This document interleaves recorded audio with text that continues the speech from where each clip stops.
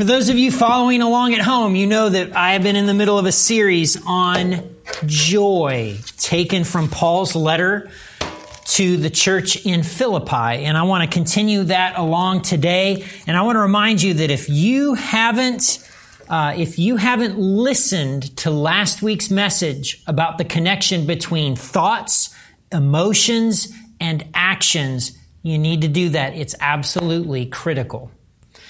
Now, one of the jobs that I had before I became a pastor is that I was a member of a cleaning crew. And 6 months into the job, my crew supervisor, Dave, stopped coming into work. At first, he called in sick on Mondays. And then he called in sick on Mondays and Tuesdays. And then the only day of the week that Dave came in was Wednesdays. And I was getting pretty fed up with it. Now, Dave's boss pulled me aside several times and asked me to put up with it. He said, look, Dave has been with me a really long time. Max, I need you to lean into this. I need you to pick up the slack. I know this is hard, but I don't want to do anything with Dave. I don't want to ruin this relationship. I was mad. I was mad at Dave for calling in sick all the time when really the issue was he was too drunk to come to work. And then I was mad at Dave's boss who wouldn't do anything about it. Here I was trying to do all of Dave's responsibilities plus all of my responsibilities, and every night I was short at least one man on the cleaning crew. I was mad. Jenny told me that at the time, at night, I would grit my teeth so hard that it would wake her up in the middle of the night. She didn't need to tell me, Max, I think you're mad at somebody. I knew I was angry. I can remember a time when I was really angry with my father. He had lost his job while I was away at band camp before my freshman year of high school. And so the day I came home from band camp, he foisted this news on me. Hey, son, I've lost my job. By the way, in 2 weeks, we're moving to Las Vegas, Nevada, from our home in Indiana. I was mad. I was mad at him because I thought he didn't take the time to find a job. I was mad at him for losing his job. And I was mad at him for dragging us all the way across the country to live in Las Vegas where I didn't know a soul. Now, here's the interesting thing. There were all kinds of things that I got to do in Las Vegas that I had never gotten to do before in my entire life. I got to explore mountains. I got to go hiking on mountain trails. I got to go shooting in the desert with guns that were so big that the first time I pulled the trigger, I was on the ground looking up at the sky. I got to do all kinds of things, but I didn't enjoy a single one of them. You want to know why? I was mad. I was mad at my father, and I was mad at the whole situation. And because I was mad and because I felt that he owed me something, nothing that we did during those months that we lived in Las Vegas felt good. I didn't get joy out of any of those things. Relational conflict, anger, resentment, bitterness, they can do those things, can't they? Today, I want to remind you of what many of you already know, and that's this. Joy won't move in with unforgiveness. If you've got unforgiveness in the car with where you're going in life, joy ain't getting in the car. Joy won't come along if unforgiveness is already along for the ride. Joy and unforgiveness cannot coexist. That's because unforgiveness is a joy killer. Anger and resentment are joy killers, and bitterness is a joy killer. So I got to ask you today, are you still mad at anybody in your life right now? Is there someone who's let you down, someone that's hurt you in such a way that you believe they still owe you?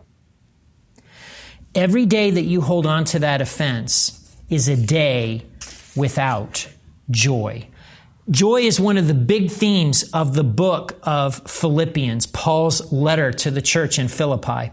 In Philippians 4:4, Paul says this, always be full of joy in the Lord. I say it again, rejoice. Paul believes that when you and I have the same attitude that Jesus Christ had, the attitude that's spelled out in Philippians chapter 2, that we will experience joy, just like Jesus experienced. The writer of Hebrews puts it this way, we do this by keeping our eyes on Jesus, the champion who initiates and perfects our faith. Because of the joy awaiting him, he endured the cross, disregarding its shame. And now he's seated at the place of honor beside God's throne. Unfortunately, in the church of Philippi, there were two women who were not experiencing joy because these two women were mad at each other. They had had some kind of disagreement where each took offense at the other. And Paul talks about them specifically and calls them out in Philippians chapter 4, verses 2 and 3. Paul says this, now I appeal to you, Euodia and Syntyche, these two women, please, because you belong to the Lord, settle your disagreement. And I ask you, my true partner, to help these two women, for they worked hard with me in telling others the good news. They worked alongside with Clement and the rest of my co-workers, whose names are written in the book of life. Euodia and Syntyche were in the throes of a big disagreement, something that had ruptured their relationship. Since these two women aren't mentioned anywhere else in the Bible, it's impossible to know what this conflict was about. But can I tell you something? One thing hasn't changed in 2,000 years. What a conflict in the church affects the church. Just like a conflict in your family affects the family. Mom and dad are at odds, the kids are going to feel it and know about it. Brother and sister are not speaking to each other. Again, the whole family's going to feel it. A conflict in the church affects the entire church. I can only imagine that people in that church, in the church of Philippi, took sides. So that as conversations are happening, someone is saying to someone else, well, you know, it's Euodia's fault. If Euodia hadn't, oh, what do you mean? That's not what Syntyche told me. Syntyche told me Euodia is a snake, and on it goes. And people pick up these kinds of offenses.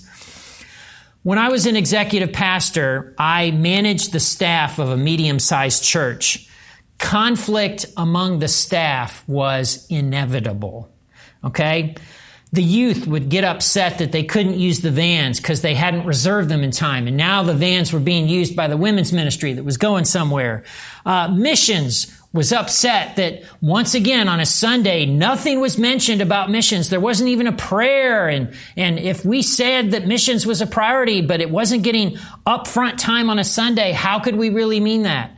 And children's people would get upset every time somebody would plan an event, a retreat, a revival, anything, and say, oh, you know, we should have childcare. Go ask the children's people if they could come up with some childcare. Talk about getting mad.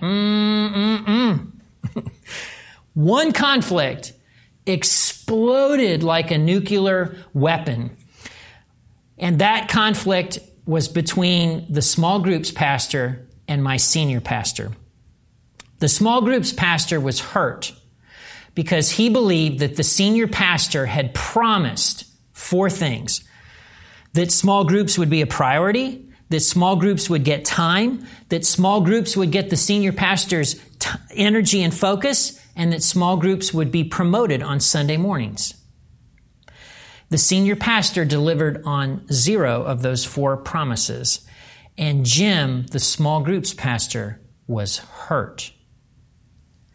At a church leadership meeting with the church's governing board present, Jim, the small groups pastor, unloaded for 15 full minutes about the senior pastor. Your senior pastor is a liar. Your senior pastor promised but did. Your senior pastor is a hypocrite. And he was mad. He never brought the issue to the senior pastor, and his unforgiveness affected the entire church. Gang, leaders influence others. And these two women leaders in the church of Philippi were influencing the church. Unforgiveness wasn't just going to rob them of joy. It threatened robbing the church of joy. That's why the Apostle Paul says this in another letter that we now call Ephesians. Get rid of all bitterness, Paul says, rage, anger, harsh words, and slander, as well as all types of evil behavior. Instead, be kind to each other, tender-hearted, forgiving one another, just as God, through Christ, has forgiven you.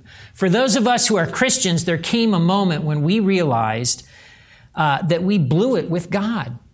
And we knew that we needed God to forgive us. And you know what? God forgave us.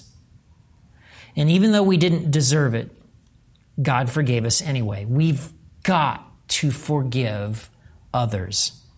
It's in our own interest to do so because unforgiveness won't move in with joy. Joy won't move in with unforgiveness. Joy won't share a ride with unforgiveness. Joy won't go anywhere with unforgiveness. That's because unforgiveness will rob you of joy, period. Let me ask a couple of questions. The first is, how do you usually feel when conflict erupts? And then secondly, is there anyone in your life right now who owes you? So I want to give you some practical advice that I have taken over the years from Andy Stanley and Dallas Willard. And this is advice I've shared before. But I've got something extra that this go around I want to add into the mix. The first thing is you've got to figure out who owes you and name them. My mom, my dad, my husband, my wife, Denise at work, my coach. Name them. Not sure if you've got unforgiveness going on in your heart? Let me just ask a simple evaluative question. Do you have imaginary conversations or daydreams where you're splaining it to them or where they're having to apologize to you? That's a sign there's unforgiveness. Figure out who owes you. Secondly, determine what they took from you. You cannot forgive a debt that hasn't been defined. What did they take from me? And name it. An opportunity, a raise, your childhood, your innocence, a loving home. What was it? Name it. And then ask, why does this hurt so much? What about this leaves you feeling wounded? Is it that you feel isolated, ignored, betrayed? Why does this hurt so bad? And then lastly, cancel the debt. If there were multiple offenses over multiple years, you're going to have to come back to it. And you may not have the ability right now to make this decision to cancel the debt. That's okay. But if and when you're ready, sometimes what I'll do is I'll write it down on a piece of paper and then I'll send the paper through the shredder or I'll throw it away in the trash. Because it's a practical, tangible way, because I'm an embodied creature, for me to really let that release of that debt sink into me. Okay? Cancel the debt. Why is this so important? It is impossible to experience joy without forgiveness. Okay? Unforgiveness, resentment, bitterness, revenge are like vampires. They will suck the joy right out of your soul. Every day will be a bad day. Even your food will taste bad. And who's going to pay the most? You will. Instead, Paul says, be kind to each other, tender-hearted, forgiving one another, just as God, through Christ, has forgiven you. Gang, I love you. I miss you. Hopefully I will see you soon. And remember, unforgiveness will not share a ride with joy, and joy will not share a ride with unforgiveness.